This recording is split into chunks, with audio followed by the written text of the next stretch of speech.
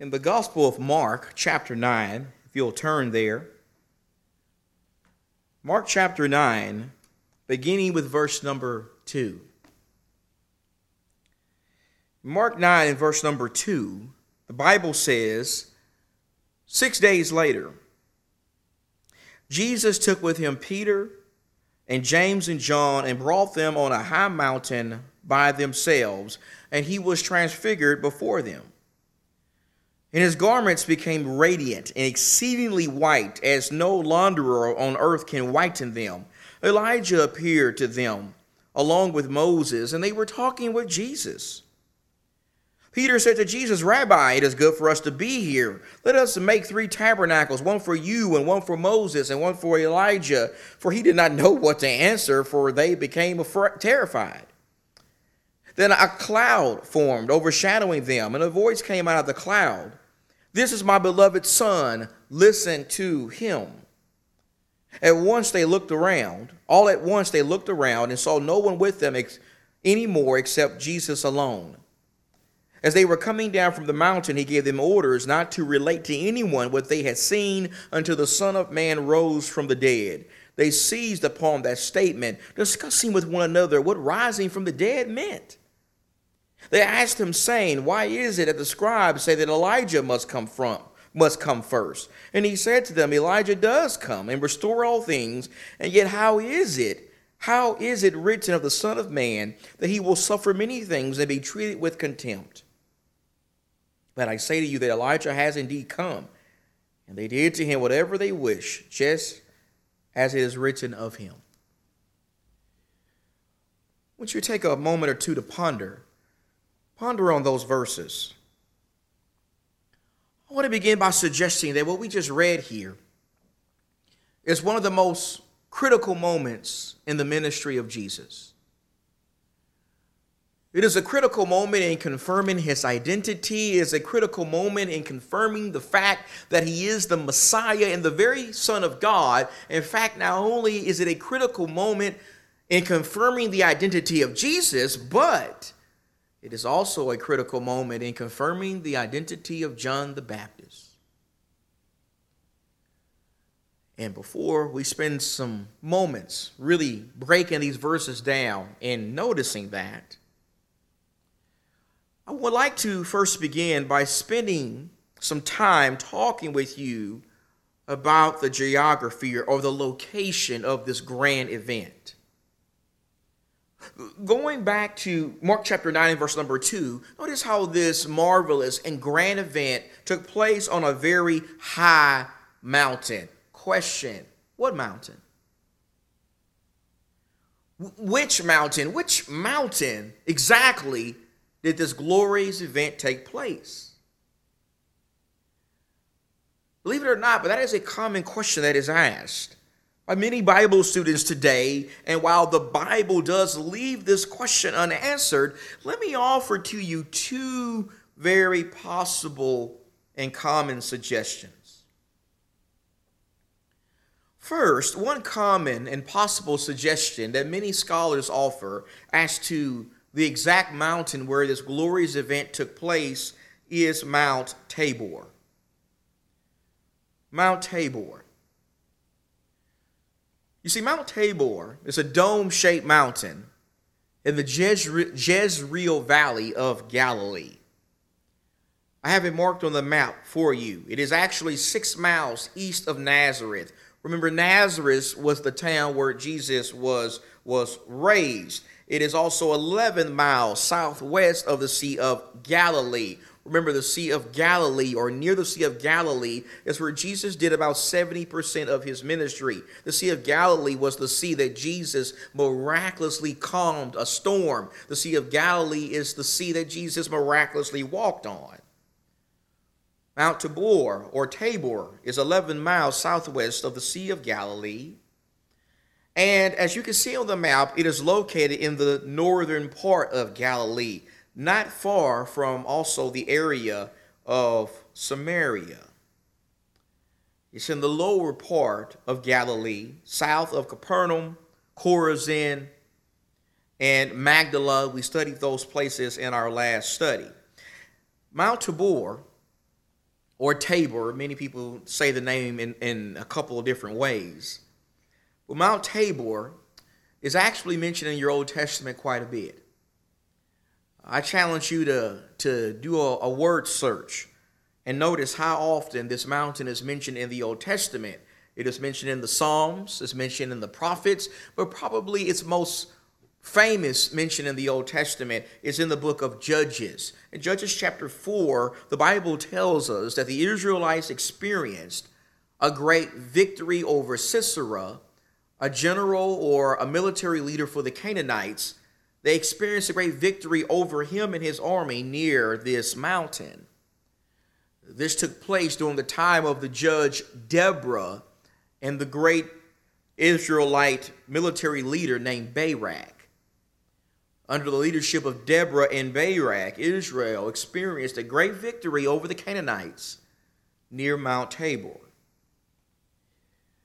Mount Tabor is around 1,900 miles above sea level. It is certainly not the highest mountain in Israel, but even though it is not near the highest mountain in Israel, because of its location, because it is located at the southern part of Galilee, you can actually see it from Jerusalem. Jerusalem, notice, is located in Judea. It's located in the southern part of Israel. But because Mount Tabor is located in the southern part of Galilee, even from Jerusalem, and as you're traveling from Galilee to Jerusalem, you can always see this mountain. And so Jesus would have seen this mountain and traveled near this mountain several times in his 3-year ministry.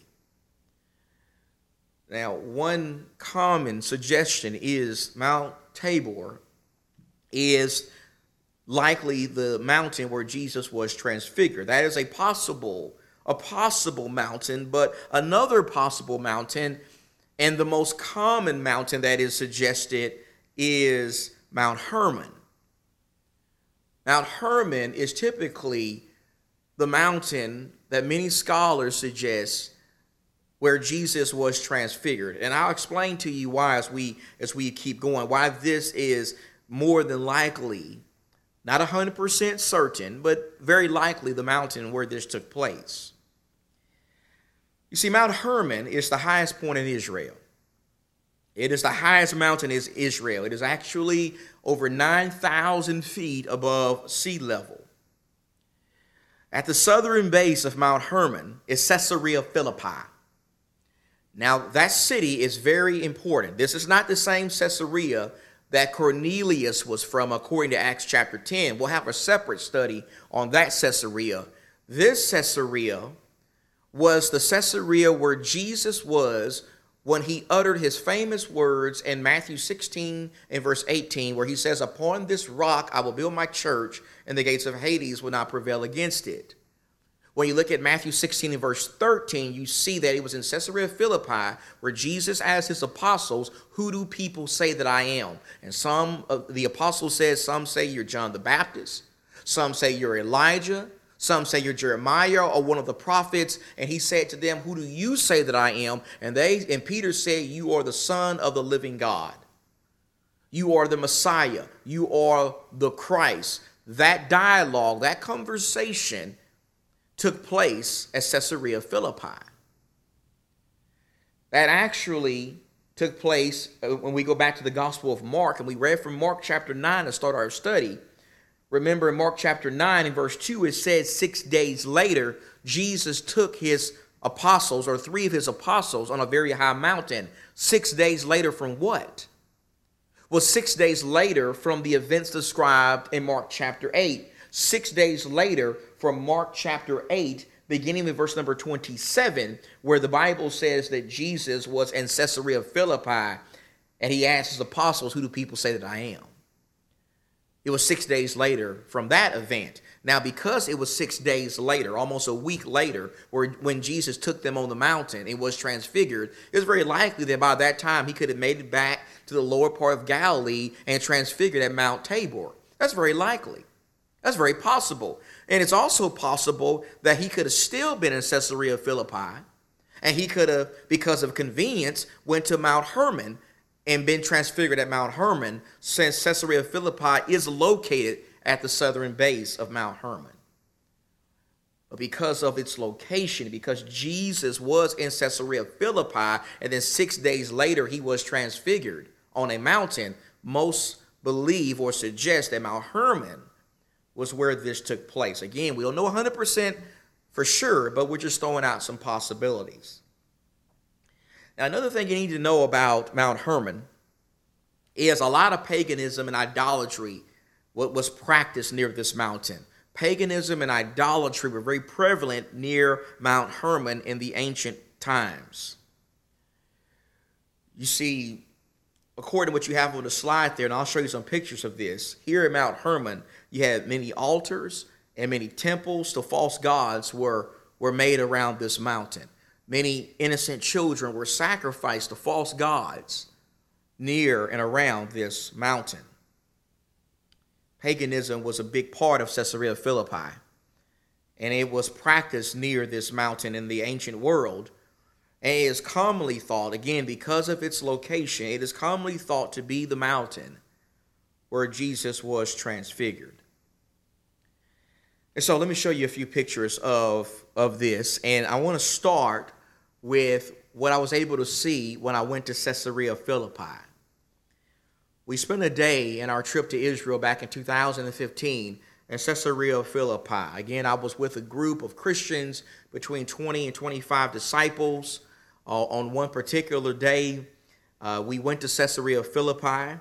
We went to the northern part of Israel. Caesarea Philippi is a city that is near the city of Dan. The city of Dan is it's one of the northern cities in Israel, and it is not far from Caesarea Philippi, according to what we find in Mark chapter 8 and in Matthew 16. And also in Luke chapter 9, we see that Jesus did spend time in Caesarea Philippi. Now, one of the more interesting things we saw in Caesarea Philippi was the temple of Pan. The temple of Pan. Pan was one of the Greek quote-unquote gods in the ancient world. Pan had a temple where people worshipped him in Caesarea Philippi. I don't have a lot of time to go into a lot of details about Pan and his temple. I would recommend you Google that and do some research on it and notice all of the ridiculous and crazy acts of worship that were done at this temple in the ancient world. The temple of Pan was a place, part of their worship was offering their children up to this false god. A lot of human sacrifices. Human sacrifice was part of the worship in this place. And probably one of the most fascinating things about this area where this temple was, and even just the city of Caesarea Philippi, is the rock formations. Caesarea Philippi has some just incredible rock formations that were located around the city. And as I saw these incredible rock formations, I couldn't help but be mindful of the words of Jesus in Matthew 16, verse 18, when him and his apostles are in this city. They're in Caesarea Philippi, and Jesus says, upon this rock, I will build my church, and the gates of Hades will not prevail against it. Now, obviously, when Jesus talks about the rock there, he's not talking about a literal rock. He's talking about based upon his identity, the confession that was made by Peter that he is the Christ and the Son of the living God. We know he's not talking about a literal rock when he makes that statement, but it is still interesting language he uses there. It is still an interesting illustration that Jesus uses to talk about a rock, especially when you consider Caesarea Philippi was a place that had some amazing rock formations that we were able to see when we were there. Now, I thought, as I was digging through my pictures, and I was looking through my pictures of what we saw in Caesarea Philippi and what we saw when we went to the area of the temple of Pan, I thought I had some pictures of Mount Hermon and Mount Tabor, And I dug for several minutes, and I just could not find any of my pictures. I'm pretty sure I at least took some pictures of Mount Hermon. I could not locate those. And so what I just had to do is find a couple of pictures from the internet to show you, so you can at least get a real visual of what these mountains look like. So these next two pictures I'm showing you are pictures that I dug from the internet. Now this right here is Mount Tabor. This right here is Mount Tabor. Mount Tabor, again, is in the southern part of Galilee. This is one possible place where Jesus could have been transfigured, but the most popular thought is Mount Hermon. Mount Hermon is, if you remember, the highest point in Israel, 9,000 feet, about 9,000 feet above sea level. It is north of Caesarea Philippi. Caesarea Philippi is at the southern base of Mount Hermon, and this would have been northeast Galilee. This is another very possible mountain where Jesus was transfigured. Many people believe that this was the mountain due to the fact that Jesus was already in the area of Caesarea Philippi 6 days prior to his transfiguration. Now, those are some visuals to kind of just give you an idea of the mountains that we're considering. But for the rest of the study, what I want to do is not so much look at pictures anymore, is I really want to go back to the text and break down the text.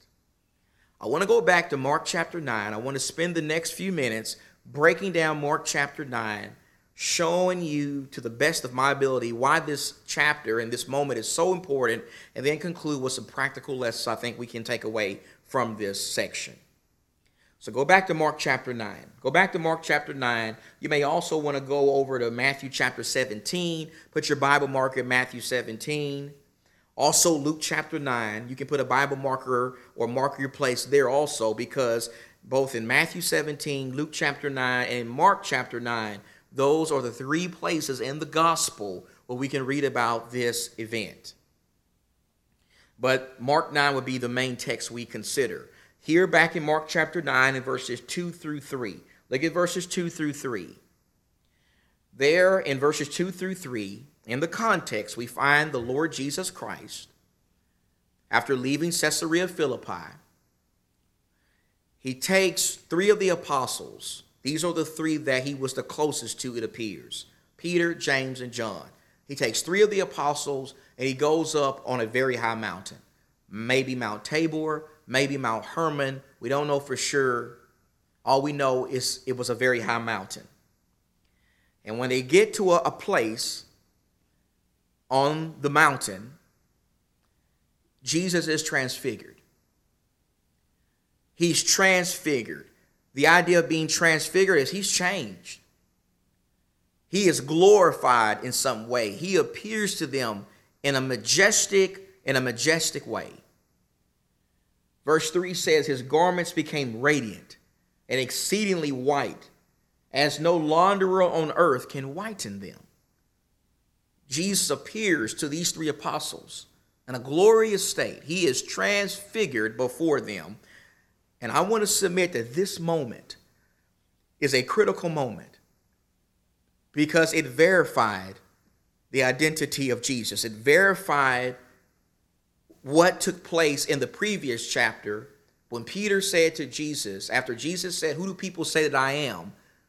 Peter said, "You are the Christ. You're the Son of the living God." This moment here verifies that the words of Peter were true. In fact, go over, and I've told you to mark several places. Let me give you another one here and get a copy of the outline, because I do have all these verses in the outline that you can download. In 2 Peter chapter 1. In 2 Peter 1, this moment was so important to Peter and was so memorable for Peter that he mentions it in 2 Peter chapter 1. In 2 Peter 1 and verse 16, he says, "For we," and here he's talking about himself and the other apostles, people like the apostle John, "we did not follow cleverly devised tales when we made known to you the power and coming of our Lord Jesus Christ, but we were eyewitnesses of his majesty." Peter says we saw the majesty of Jesus. We're not just telling you about it. we're saying we were eyewitnesses of it. We were eyewitnesses of his majesty. What majesty? Verse 17. For when he received honor and glory from God the Father, such an utterance as this was made to him by the majestic glory, this is my beloved Son, with whom I'm well pleased. And we ourselves heard this utterance made from heaven when we were with him on the what? On the holy mountain. Notice how here Peter is talking about what he saw on the mountain. He's talking about the transfiguration. He is saying to these Christians, you can believe that you're following the true Messiah, the only Messiah, the real Messiah. You can trust that because we saw him revealed to us in his glory on the mountain. Here Peter is saying that Jesus' transfiguration is one of the proofs that was given to them and to us to confirm that he is the Son of God, that he is the Christ, that he is the Lord. The apostles, 3 of the apostles, saw Jesus transfigured into a majestic and glorious state on the mountain. In fact, not only did they see Jesus transfigured on the mountain, but going back to Mark 9, notice how the scripture also tells us that they saw Jesus talking to 2 people. They saw him talking to 2 people on the mountain, 2 people who had been dead for a long period of time. Who were the 2 people? Moses and Elijah. Moses and Elijah, the apostles, also saw Jesus talking to Moses and Elijah in his transfigured state. And someone says, well, how did they know that was Moses and Elijah? They had never seen them before. Well, all I can say to that, my friend, is I don't know how they knew that. The Bible doesn't say how exactly they knew that. Maybe they just listened to the conversation and figured it out. I don't know. All I do know, according to the text, is some kind of way they did know. That is who Jesus was talking to. He was talking to Moses and Elijah. And it is interesting how, as Jesus is talking to them, Moses and Elijah are Moses and Elijah. Someone says, what's your point? Well, my point is even in the afterlife, even though they had been dead for several years, they're still Moses and Elijah. They retained their identity. And just like they retained their identity, guess what? We're also going to retain our identity in the next life. Sean Jeffries will still be Sean Jeffries. You're going to be whoever you are. Moses and Elijah was still Moses and Elijah, even though they had been dead for a long time. Jesus talking to Moses and Elijah. And someone says, well, why were they there? Why were these 2 people there? I mean, out of all the great people that are found in the Old Testament, why these 2 guys? Why not David and Abraham? Why not David and Isaiah? Why not Isaiah and Jeremiah? Why not Moses and Samuel? Why these 2 guys? Someone says, well, the reason why Moses and Elijah are there, because one represented the law and one represented the prophets. Someone says Moses and Elijah were there because they represented what encompassed the Old Testament during that time. Well, my dear friend, while that may sound good, and while that may be a common thought, I want to suggest that it may not be correct. It may be assuming too much. You see, we got to understand something. That as Bible students, we always strive to speak where the Bible speaks and be silent where the Bible is silent. And we may be assuming too much to say that the reason why Moses and Elijah were there was because one represented the law and one represented the prophets. In fact, the truth is, never in the Bible one time does Elijah represent all the prophets. Elijah never represents all the prophets in the Bible. In fact, you search your Old Testament and you'll usually see that there were even many prophets in Israel before Elijah. Samuel was a prophet before Elijah was.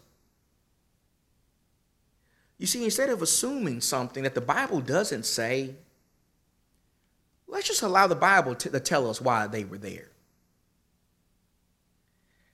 Going back to Luke chapter 9 and in verse number 31, the Bible tells us that the main reason why these two men were there was because they were talking to Jesus about his departure.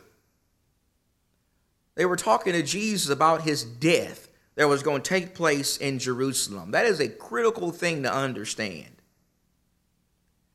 In fact, once we understand that, and once we understand that this event was mainly designed to confirm the identity of Jesus, then we're also going to be able to see that the main reason why these two specific men showed up on the mountain was because both of them were clearly tied to the works of Jesus and John the Baptist.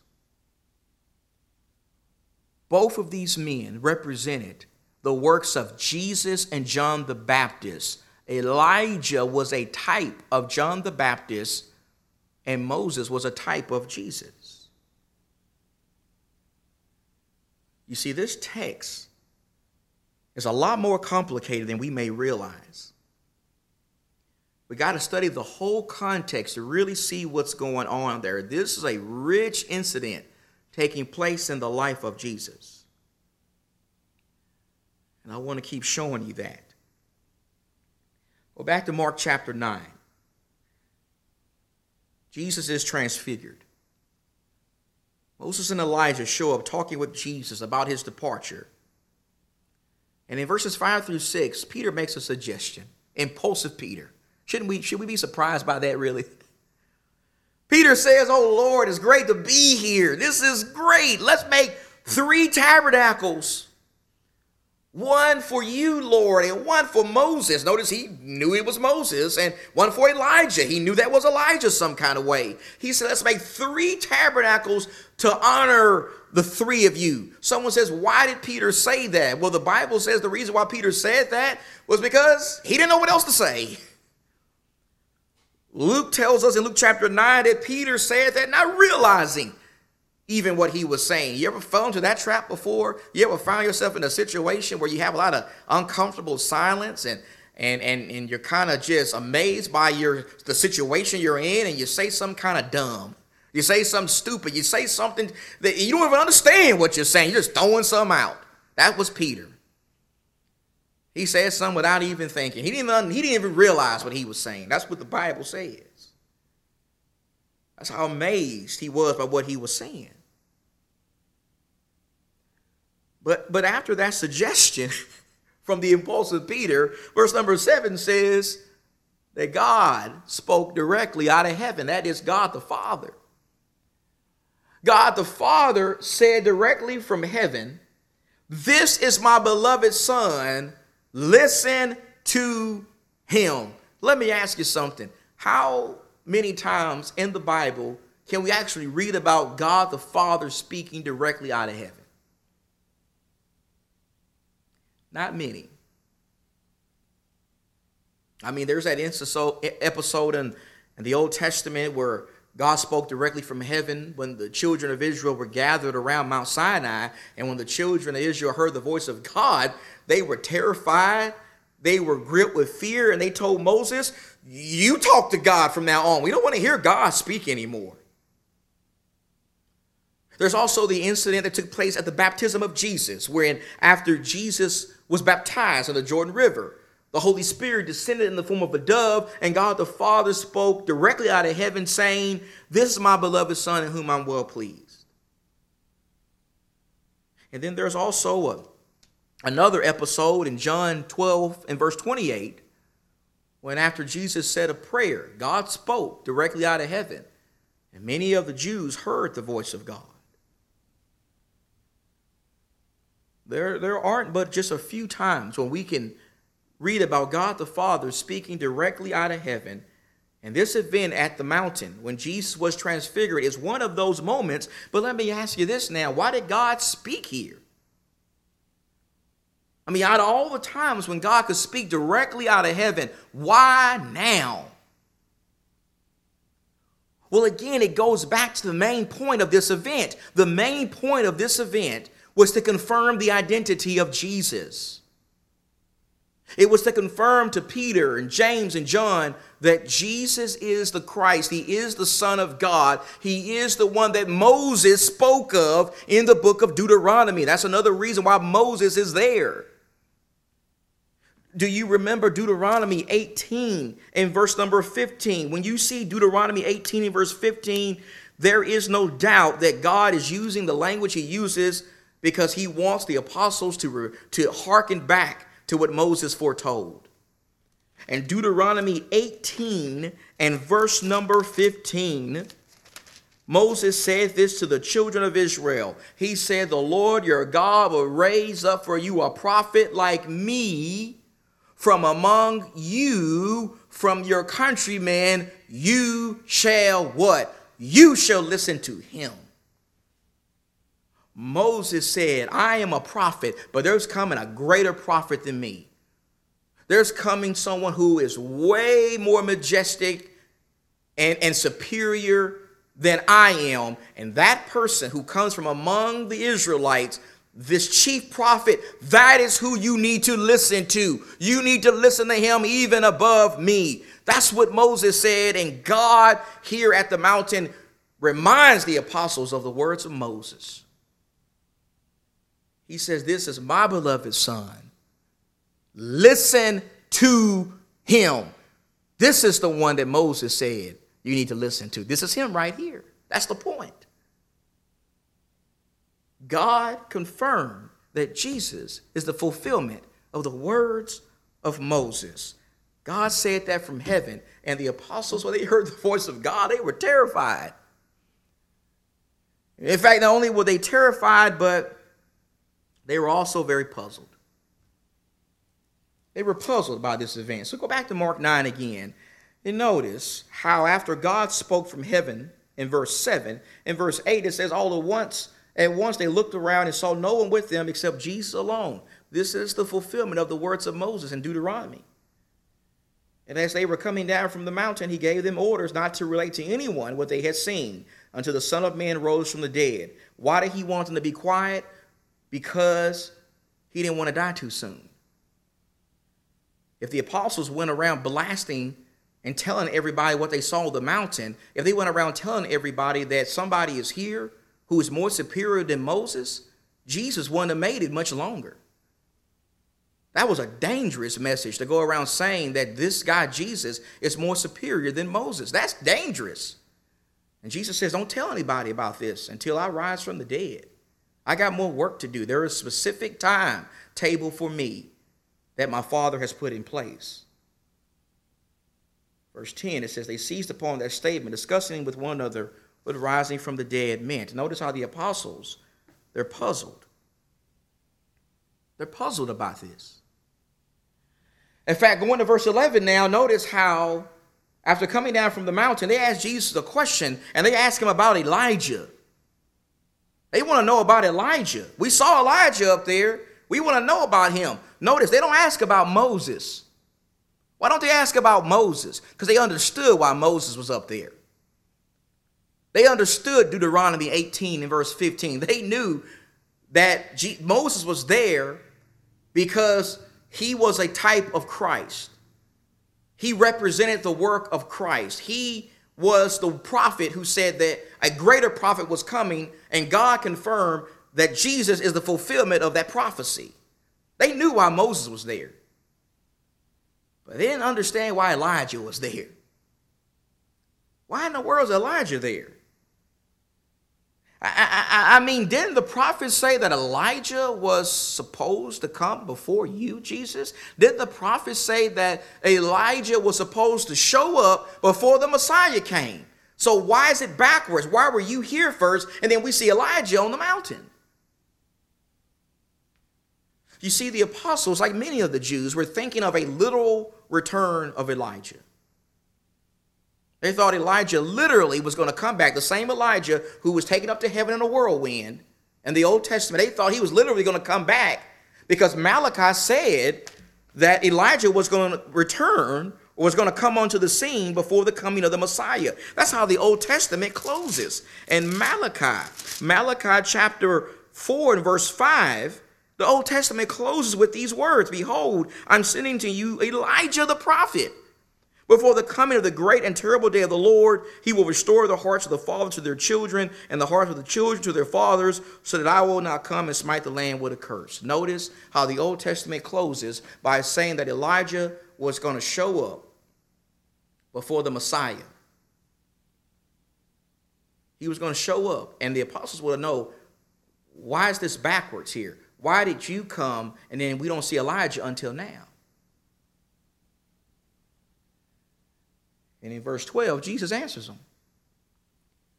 Jesus answers them by saying, Elijah did come before me. And they killed him. They killed him. They did whatever they wanted to do to him. You put that with what Matthew says over in Matthew 17. In Matthew 17 and verse 13, after Jesus made that statement, it says the disciples understood that he spoke to them about who? About John the Baptist. The Elijah to come was John the Baptist. Not that John the Baptist was literally Elijah, but John the Baptist came like Elijah. He came with strong preaching and courage and boldness. He even looked rough and kind of tough like Elijah did. He came like Elijah. He was the Elijah to come. That's why Elijah and Moses were on that mountain. They were on that mountain to confirm the identity of Jesus. They were on that mountain to demonstrate how Elijah was a type of John the Baptist and Moses was a type of Jesus. The words of the prophets concerning Elijah and the words of Moses in Deuteronomy 18 came to pass. John the Baptist came. He was like Elijah, and he prepared the way for the prophet. That's why that took place on the mountain. And the apostles began to understand that. They understood that Elijah represented the work of John, and Moses represented the work of Jesus. This event confirmed to them that Jesus is the prophesied Messiah. The question is, what can we learn? What can we learn from this very rich moment that may have taken place at Mount Hermon or Mount Tabor or some other mountain? What can we learn from the Transfiguration? 3 quick lessons. First, from this we learn that Jesus is the Christ.